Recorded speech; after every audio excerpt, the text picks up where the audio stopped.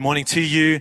And if you don't know me, if you're joining us for the first time, my name is Stephen. Also privileged to serve alongside Craig, our staff, our elders, and our volunteers as one of the pastors here. But here we are, a week after Christmas, and I'm sure the last week has been a blur for you. I'm sure that most of us sitting here ate a lot, did a lot, spent a lot, and I'm hoping you're starting to sleep a lot as well and recover a lot. And today's very interesting. Today's New Year's Eve, and I think it's the first time, at least in Riverside's history, that we're having church on Christmas Eve, which puts us in a very unique place. Christmas Eve, the last day of the year. That means there's only a few hours left of 2017, and celebrations are going around. New Year's Eve, what did I say?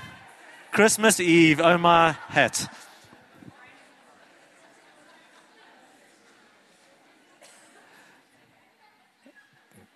Do you even want to hear the rest? Who knows what's going to come out? I don't. Okay, New Year's Eve, and here we are. Few hours left of 2017.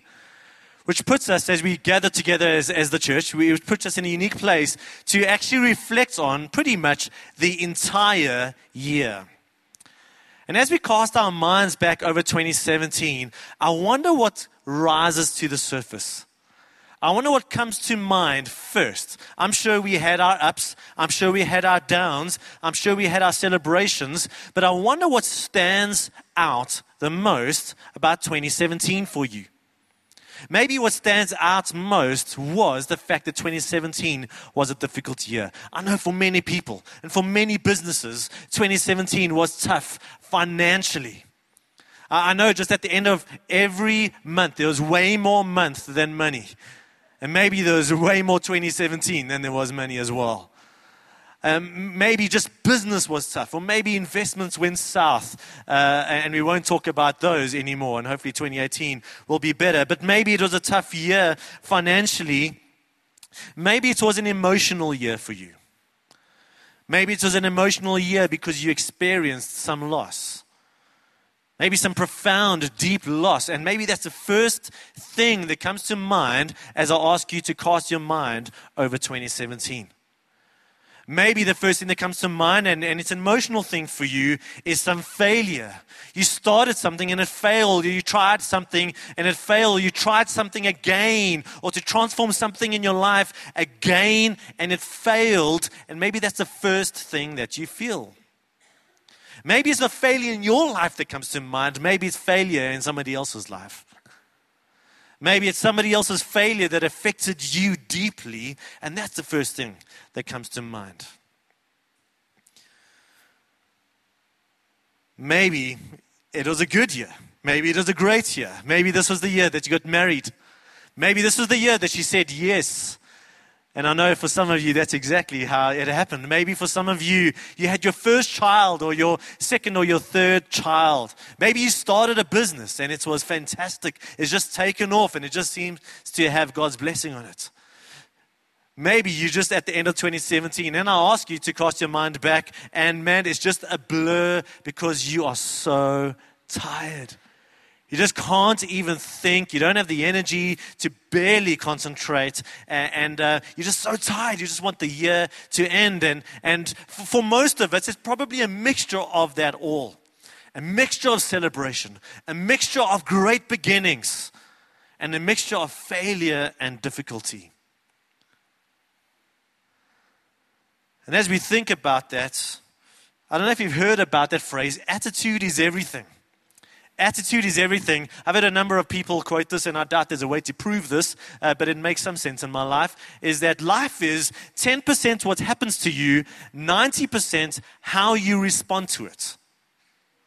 10% what happens to you, 90% how you respond to it. I don't like that saying, by the way. Because I like to respond to situations, all right? I like to react. I like to get grumpy. In fact, just a few days ago, I had about 2-3 days in a row leading up to Christmas where I was just saying to Bianca, in fact, I was complaining to Bianca. It's just like every little thing, no big tragedies. It just seemed like every little thing, if it could go wrong, it went wrong. All right, if something was going to take 5 seconds, it took 5 hours. If I was going to download some software that was going to take a few minutes, it would take hours to do. If I'd go to the shops, I'd come home and have forgotten to get something. If I had to get somewhere, there would be an accident on that route. And my attitude stunk, and I think my wife would agree with me on that one. But I don't know if you're feeling that it is pretty easy to be negative these days. It's pretty easy for us that our default response, our default mechanism, our default emotional experience of life these days tends to be negative more than positive. In fact, I think some people actually have a spiritual gift of negativity and critical nature. All right? They just have perfected the art of seeing the bad in things. But maybe there's more of that in all of us. Right? It just seems so easy. And whether I'm thinking about, your life, your personal life, your romantic life, your business life, your goals, your ambitions, the country, whatever, it just seems like it's just so easy to respond with negativity at first. And the scriptures really want to nurture something different in us. They want to nurture something in us that's going to be a blessing to you, a blessing to the people around you, and a blessing to God. So I want to read just a whole lot of scriptures. Not going to spend too much time on each of these. Then just look at a story that happened with Jesus in the Gospels and just see what the scriptures are trying to nurture in us in the midst of real life, in the midst of real difficulty, in the midst of your life. And your difficulty, what is God wanting to bring out of that? So here's some scriptures, and just see if you can spot the common attitude that God wants for us. Philippians 2:14, do everything without complaining or arguing. Everything.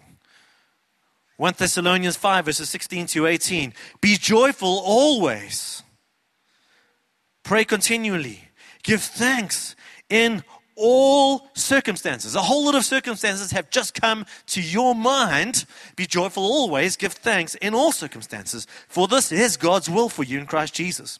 James 1, verses 2 to 4. But Stephen, you've got no idea how difficult my life has been this year. Consider it pure joy, my brothers. I know you hate this verse. Consider it pure joy, my brothers, when you face trials of many kinds, because you know that the testing of your faith develops perseverance. And perseverance must finish its work in you, so that you may be mature and complete and not lacking in anything. Philippians 4, verses 4 to 6. Rejoice in the Lord always. I'll say it again. Rejoice. Let your gentleness be evident to all. The Lord is near. Do not be anxious about anything, but in everything, by prayer and petition, with thanksgiving, present your requests to God. And finally, Colossians 3, verses 17. And whatever you do, whether in word or deed, do it all in the name of the Lord Jesus, giving thanks to God the Father through Him. It's not too difficult to see that a posture of attitude that God wants us to have in all circumstances. As alien or as strange or as difficult as it might sound to you right now, I hope to convince you that it is within our reach, because of who Jesus is, that we can experience gratitude and thankfulness in all circumstances.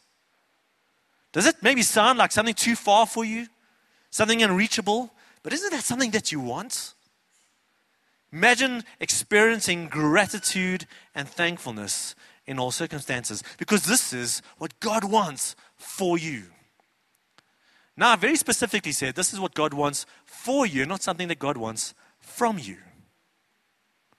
You see, it's not like God's up in heaven saying, hey, Stephen, consider it pure joy, my brother, when you encounter difficulties. Come on, bud, what's wrong with you? Come on, give me some gratitude, give me some thankfulness.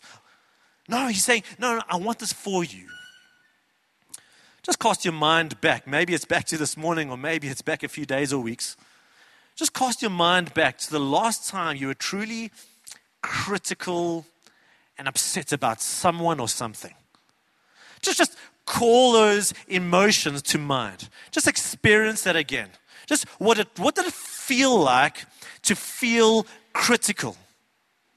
To feel like you're focusing on the negative sides of someone or something. Now, press pause. Don't stay there. Please don't stay there. Now, cast your mind back to a time or place you truly felt grateful for something. You truly felt grateful for someone. Maybe you heard some great news. Maybe God just gave you a great perspective on things.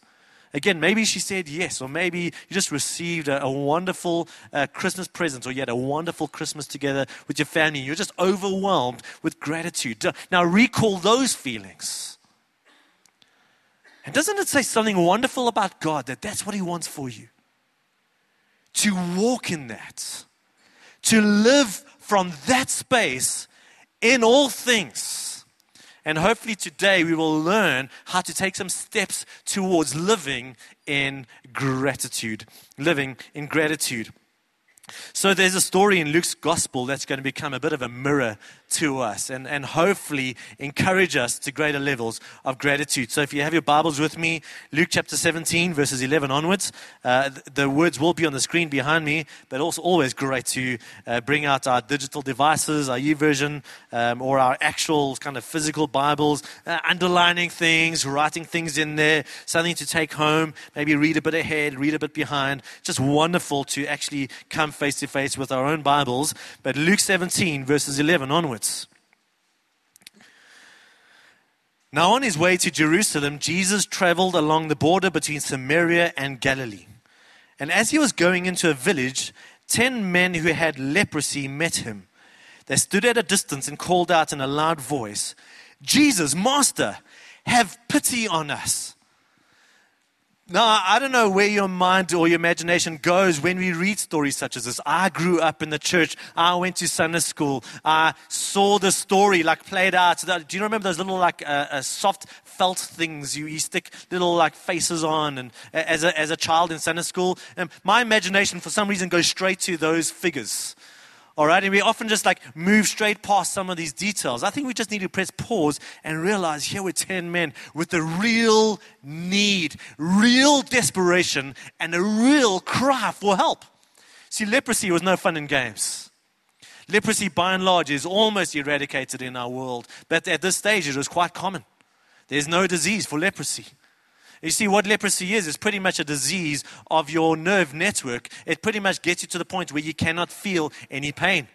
Now, some of you are like, Stephen, that sounds like a gift. I would love to feel no pain.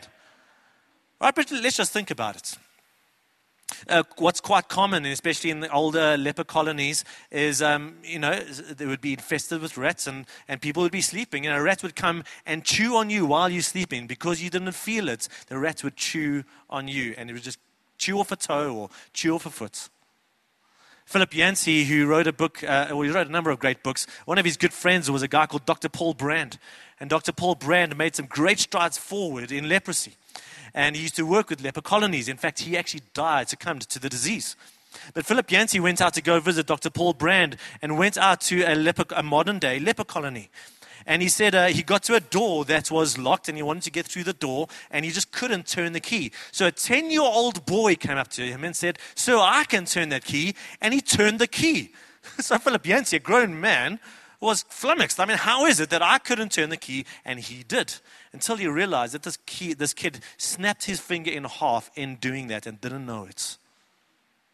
It's not entirely uncommon for something to fall in the fire and for someone with leprosy just to stick their hand in and pull it out without knowing what is happening to them. So the consequences of leprosy was that people's bodies were infested with all of these infections and sores, and people literally become disfigured. And because of this, and because of how easy it was to catch leprosy, what lepers had to do was tear their clothes and leave their hair sort of unkempt. And just as people came near them, they had to shout, "Unclean, unclean." I think some of us need to learn how to shout that after we've been to gym. But nonetheless, unclean, just... People, there was a stigma. I mean, people would look at lepers and go, "Ugh!" Now, I know maybe you and I, and maybe some people here really struggle with rejection, but I don't know if anyone's ever looked at you and gone, "Ugh!" and ran in the opposite direction. So they're struggling with this kind of societal rejection. And they're struggling with just what's happening to their bodies and their difficulties, just real desperation. Verse 14, when he saw them, Jesus said, "Go, show yourself to the priest." And as they went, they were cleansed. And one of them, when he saw he was healed, he came back, praising God in a loud voice. He threw himself at Jesus' feet and thanked him. And he was a Samaritan. Now, let's just remember, how many lepers were there at the beginning? 10. How many came back with gratitude? 1. Doesn't this strike you as weird or odd? I mean, even Jesus says, we're not all 10 cleansed. We are the other 9. Was no one found to return and give praise to God except this foreigner? And then he said to him, "Rise and go. Your faith has made you well." Now maybe you think, oh man, these guys, they really missed the plot. If I was one of them, I would be one of the guys who turned around and gave praise to God. Now maybe if what God did in your life was as drastic as save you from a life-threatening disease, maybe you would. But remember, the guy who turned back in praise was a Samaritan, which means he was not a Jew, which means he was not a worshiper of God, Yahweh, the way we understand it. He was an outsider, and yet all the insiders recognized the mighty hand of God. The insiders, that's you and me, recognized the mighty hand of God and did not turn back in praise. Did not have a grateful heart and a grateful response. It took an outsider to see what God had done to come and to worship him. And while maybe if God had to heal you from a life-threatening disease, you would be the first to get down on your knees and thank him. To maybe stand up here and tell everyone what God has done in your life. But maybe we're more like the 9 than we think. I wonder how many times God has done something in your life. God has blessed you with something. God has created abilities and resources for you. God has given you opportunities. God has just brought a breakthrough into your life. And we haven't turned back in praise. I wonder if we've had God's perspective on these things. How many times we're like the 9 and not the 1? So to help us take steps forward in gratitude this morning, I'm going to look at 3 statements, and I'm stealing these statements from a guy called Craig Rochelle. He just says it just way better than anyone else could. So 3 statements. If you've got a pen or a diary or a phone out, I really encourage you to write these down. And if you hadn't already, some of the verses that were on the screen behind me, we will refer back to them just now, but really worthwhile writing these down. But statement number 1 that's going to help us choose gratitude is this: every good thing I have comes from God. Now, let's just practice gratitude. Let's just practice saying that together. 1, 2, 3. Every good thing I have comes from God. A couple of years ago, we as a church, in fact, a year ago, we tried to, many of us memorized the book of James. James 1 verses 17, you may remember this verse. It says, every good and perfect gift is from above. Every good and perfect gift is from above. Now maybe because of the difficulties in your year, the difficulties in your life, you're struggling to see the good and perfect gifts. But I don't know if you've ever met someone. You've met someone who actually lives this out. I don't know if you see, it's easy to have everything going well. It's easy to have your health. It's easy to have, kind of financially, everything's going well. Relationally, everything's going well. And, oh yes, praise Jesus. That's easy. I don't know if you've ever met someone who's really had a tough time, but you've been amazed to see the gratitude in their lives. You've been amazed at their ability to see blessings in their lives. 2 examples come to me immediately. The one example was a couple of years ago, just out on the streets in Johannesburg, part of a feeding scheme, and just bringing some food to guys sleeping on the streets. And goal is to give them a meal and to sit with them, show them some dignity, just speak life to them and with them, and offer to pray for them, and if appropriate, share the gospel with them. Sitting with one guy, and the guy's homeless, sitting on the street. It was a cold night. And just got talking, found out his name and his circumstances, how he got to this position. And sitting down, and eventually I said, look, would you mind if I prayed for you? And he said, oh, yes, please. And I realized there was something behind it. I said, why? What's going on? Why are you so excited for me to pray for you? He said, you know what? God is so good. No, I'm there in clean clothes. I had a full meal. In fact, I had 3 that day. I drove there in a car. I was going to go home to a warm house. And here he is on the street, relying on people like us and others to feed him. And for him to look at his circumstances and say, God is so good. So I said, well, what do you mean? How do you say God is so good? And he said, just look around you. Look at these beautiful people. Look at God sending people to help us out. God is so good. I mean, I was so convicted by that. Some of you may have experienced this when you remember Richard Stevens, who suffered from MND and eventually he succumbed to the disease earlier this year. Maybe you remember seeing him on a Sunday. And I mean, the posture of Richard Stevens at the back of that church was a big smile on his face. Right? High fives. Go to his house. Richard, how are you doing? Hey, I'm doing amazing, my man. And he would just talk about God's blessings in his life. And I often walked away from that thinking, would I be as grateful for God's blessings if I was in as difficult a circumstance as him? I don't know, maybe you can think of some other people who have experienced some real difficulty and yet have managed to show such a perspective of gratitude. One of the things we do as a family now, as a tradition every Christmas, is as we put up the tree, there's all the decorations and the balls that go on the tree. And the tradition is every time we put something on the tree, we must say something we're thankful for. And, every year there's more things to put on the tree, so you're going to find more things to be thankful for. And it's actually amazing just hearing our kids just what they're grateful for. And of course, it's all I'm grateful for mommy and daddy. And then they get grateful for I'm grateful for Jesus. And it's just wonderful as a parent. But I'm amazed at my own heart. I'm amazed at sometimes how hard I need to think to show what I'm thankful for. But then on the flip side of that coin, I'm amazed that if I stop and I think about it, how many things I have to be grateful for. And the scriptures say that every good gift comes from above. So that's statement number 1 that's going to help us move towards gratitude, which gratitude is one of those wonderful things. If you've ever been around a grateful person, don't you come away feeling better? If you're feeling grateful, don't you feel better? In other words, everyone wins when we grow in gratitude. So as we take steps towards gratitude, statement number 2. Statement number 2 is this: I will not let what I want rob me of what I have. Now again, there's practice. Say this with me. 1, 2, 3. I will not let what I want rob me of what I have. Now, I don't know what it is you really want when it comes to things and stuff. Maybe what it is you really want, if someone gave you a blank check, was you would want a new house. Maybe some of you are dreaming of a new car and counting sort of 2017, 2018's financials. Can I get a new car? Maybe some of you want a new kitchen or a new wardrobe. Maybe some of you are dreaming of a spouse upgrade. I don't know. But I don't know what you're thinking when it comes to wanting new things.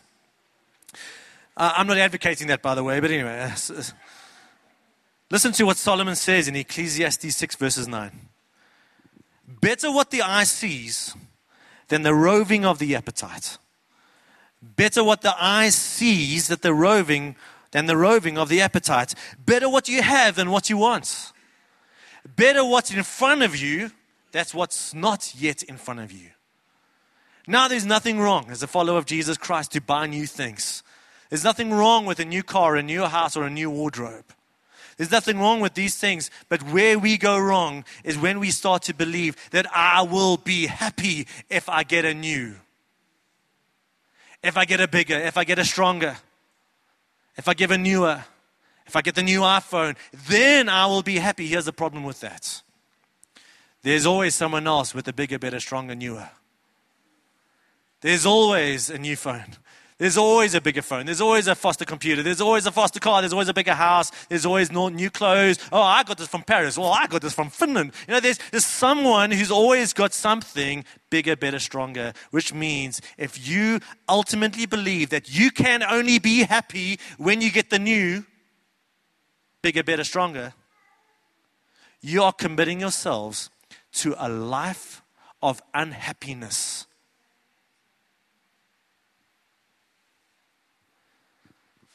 Yet the scriptures, God wants such good things in our lives. And God wants us to experience joy and happiness. And one of the ways is by nurturing gratitude in our hearts. One of the words that we can equate with gratitude is this: contentment. You see, Paul says, I've learned the secret of contentment. I've learned to be content in plenty and in want. Now, some of you are saying, Stephen, I'd love to learn the secret of contentment in plenty. All right, I'm willing to go through that lesson and suffer for Jesus, okay? So Paul says, when everything's going well, when everything's going right, I am content in who God is. But I've also learnt the more difficult secret to learn, and that is to be content when things are not going well. That is to be content when life is hard, when life is difficult. He wrote this from prison. That's the secret that Paul was learning, contentment. But when we have this roving appetite, when we believe that we can only be happy when we get the new thing, we're always unhappy. Now, if we think about it, and if we even start to itemize some of the blessings, these good things that God has given us, the things that are in our lives already, I believe that we can make great strides towards contentment. The fact that we're sitting here means that most of us here are in great health. Most of you drove here in a car and are going to drive home to put your car in a house made just for your car. All right, it's called a garage. Most of you are going to get out of the house for your car into your own house on paving that doesn't make your feet dirty. All right, most of us are going to go home and eat some wonderful meals today. Most of us are going to be surrounded by people we know and love over the next few days. I mean, things are crazy these days. You can pick out a phone. Most of us have phones that do way more than just speak to people. We've got phones, you press a few buttons, and magically a pizza will arrive at your door in a few minutes' time. We have so much to be grateful for. And we need to learn to be content with the things that God has given us. Paul again, he writes this to Timothy, 1 Timothy 6, verses 6 to 8. Godliness with contentment is great gain. This is a good thing. This is, in fact, a great thing. Godliness with contentment. For we brought nothing into the world, and we can take nothing out of it. But if we have food and clothing, we will be content with that.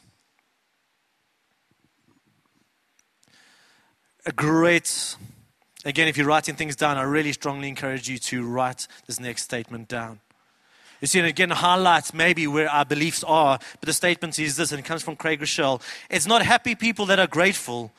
It's grateful people that are happy.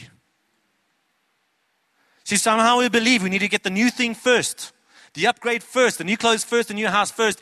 Then I will be grateful and happy. And God is trying to teach us to be grateful in all things, to be content in all things. And therefore, in this life and in your circumstances, to be happy. So that's statement number 2. Statement number 1, every good thing I have comes from God. Statement number 2, I will not let what I want rob me of what I have. And statement number 3, I'll turn every blessing into praise. Say this one with me. 1, 2, 3. I'll turn every blessing into praise. That means when we recognize all that God has given us, as we recognize that God is trying to nurture contentment and gratitude in our hearts, as we recognize this is something that God wants for us, not from us, we're going to recognize Him as the good God, the good Father. And for that reason, we're going to turn this back into praise. Because here's the thing, if we don't turn it back into praise of Him, we will praise somebody else. I can promise you that. And here's how we do it. Maybe you're like, Stephen, I don't like praise, my husband or my wife or myself. No, we kind of do. Listen to how we say it. I deserve this. You deserve that. I went to church almost the whole year this year. I deserve more. Or I gave to the church, or I gave to the poor. I deserve this. That's how okay, here's another one. It's a little bit more PC. I earned this. I earned this happiness. I earned the fact that good things need to be happening to me in my life. And for that reason, when good things come, we take the glory for it. We take the praise for it. But see the logic here. All good things come from God, including your ability to think, the family you come from, your ability to work, the opportunities that God has given you, your strengths, your talents, the way you're wired. And that's just the beginning of it. And so we're going to turn these things back to praise. This is the way David says it in the Psalms. He says in Psalm 63, 4 verses 5, I'll praise you as long as I live, and in your name I will lift up my hands. My soul will be satisfied as with the richest foods. With singing lips, my mouth will praise you. So let's get practical with this, just to help us grow. Because isn't this a hard thing? Isn't this a hard thing? To help us grow in gratitude, I want to try one more mental exercise with you. Just bring to the front of your mind, every single one of us do this, young and old, we can do this. Bring to the front of your mind just something that you have. So something of value. So don't just think about the banana you had for breakfast. Just think of something significant. It might be a person, might be a husband or wife, might be a kid, might be a friend, might be your car, might be your house. Doesn't have to be the biggest or the best, just something in your mind. All right, there it is in the front of your mind. Now I want you to imagine in this exercise that you've just received news, bad news. So let's say you're picturing your car. You've just received news that the person who borrowed your car wrote it off and they don't have insurance. Or maybe it's your house. You just receive a phone call from your neighbor. Stephen, I'm so sorry to say that your house is burning down now as we speak. Or maybe the news is going to be even more tragic. Maybe the person in the front of your mind is a person, a husband or a wife, a friend, someone else in your family. And you just received a phone call from a doctor saying, I'm so sorry to tell you this, but tragically, this person has passed away. Maybe the thing that you got in your mind, this thing of value, is your health. And you receive some phone call and the doctor says to you, I've just got bad news for you. I don't know how to tell you this, but you've got 3 months to live. I'll just sit with that news for a while. Experience some of the emotions that might be coming up in you right now. Now imagine 5 minutes later you get a phone call. Stephen, I'm so sorry to say it's not your house. Your house is okay. Or Stephen, just, it's not your car. It's somebody else's car, so, sorry for them. But your car is fine.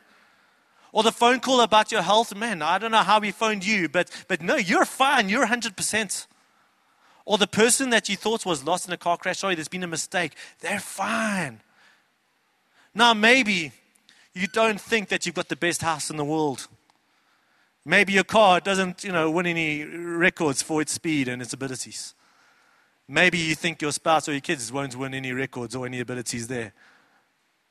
Maybe you think your health could do with some improvement. But just imagine what it's like. The thing you already have gets taken from you and restored back to you. Aren't you grateful? Aren't you grateful for the people in your lives? Aren't you grateful for the good things that God has given you? And maybe this is something that we need to do regularly in our own lives. So what's it going to take for you to move into 2018 and to look back over 2017 and to grow in gratitude?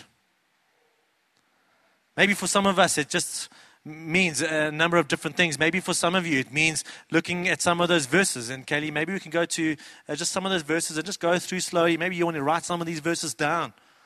Maybe you want to memorize them. Make it at a point of discipline that this year you are going to be memorizing these verses to help you grow in gratitude and change your perspective on life. Maybe it means waking up every single morning and taking some of these statements. This is not about positivism. This is about stating truth that could transform our hearts. Maybe it's taking these 3 statements and saying them daily. Maybe it means, like Bianca and I do once a year, maybe it means doing it on a daily basis. Writing down things that you are grateful for, you are truly grateful for, and turning them to praise. Maybe it means this confession. God, you know what? And this is often the space I'm in. God, I focus on the wrong things. And I don't see your hand of blessing in my life. And I confess that to you. Maybe it's confession to God.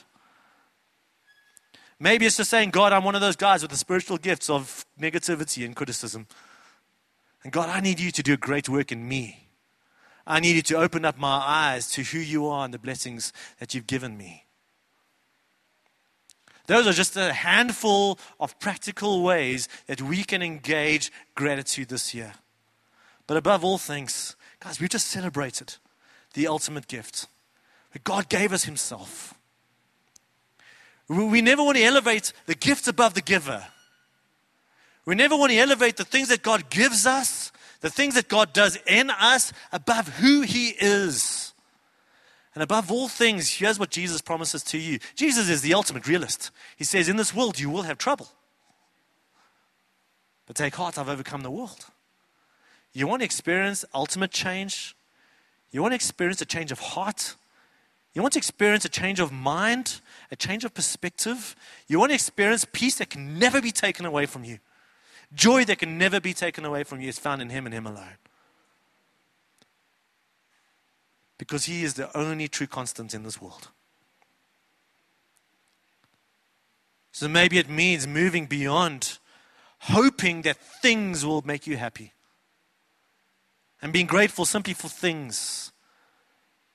And maybe it means moving into a space of being grateful for Jesus. And saying, Lord, I want to be in that space where I taste and see on a daily basis the Lord is good. I'm so grateful for you, Jesus. Let us pray.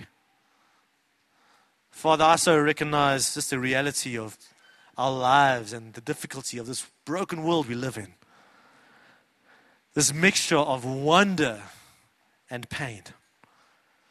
This mixture of blessings and curses.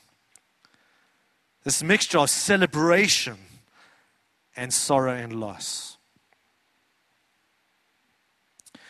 And then just, God, I'm so aware of how we respond to these things. How we often just react. And yes, Lord, I don't think for 1 second you're asking us to somehow avoid any experience of loss and pain and grief. But Lord, if we're honest with ourselves, I think we can honestly say back to you that we were hoping, if only this came right, if only this happened, if only this thing came my way, then I would be happy and grateful. And God, you're calling us to something greater. You're calling us to greater gratitude. You're calling us to supernatural gratitude, in fact. God, that you might give us the eyes to see the blessings that you've given us. Give us the grace to recognize it comes from you. To recognize what we already have before we think that we are somehow being robbed by what we don't have. And God, that we have this posture of praising you for the things that we have. And finally, God, again, that song that we sang this morning, Jesus, be revealed. Open the eyes of our hearts, God, that we might see the reality of the gift of Jesus in our lives. And that there is ultimate joy and happiness. And we're grateful for you, Jesus. And Father, I just pray that right now you are shifting the furniture around in our hearts. You are bringing newness in. You are changing our minds. You're changing our hearts. You're increasing the degree to which we are seeing and experiencing you. And God, may we bring that into this year. New eyes, new perspective. A new experience of blessing. And God, therefore, may the people around us be transformed by these new attitudes that we have. May we have a transformed experience of 2018 because of the same. In Jesus' name, amen.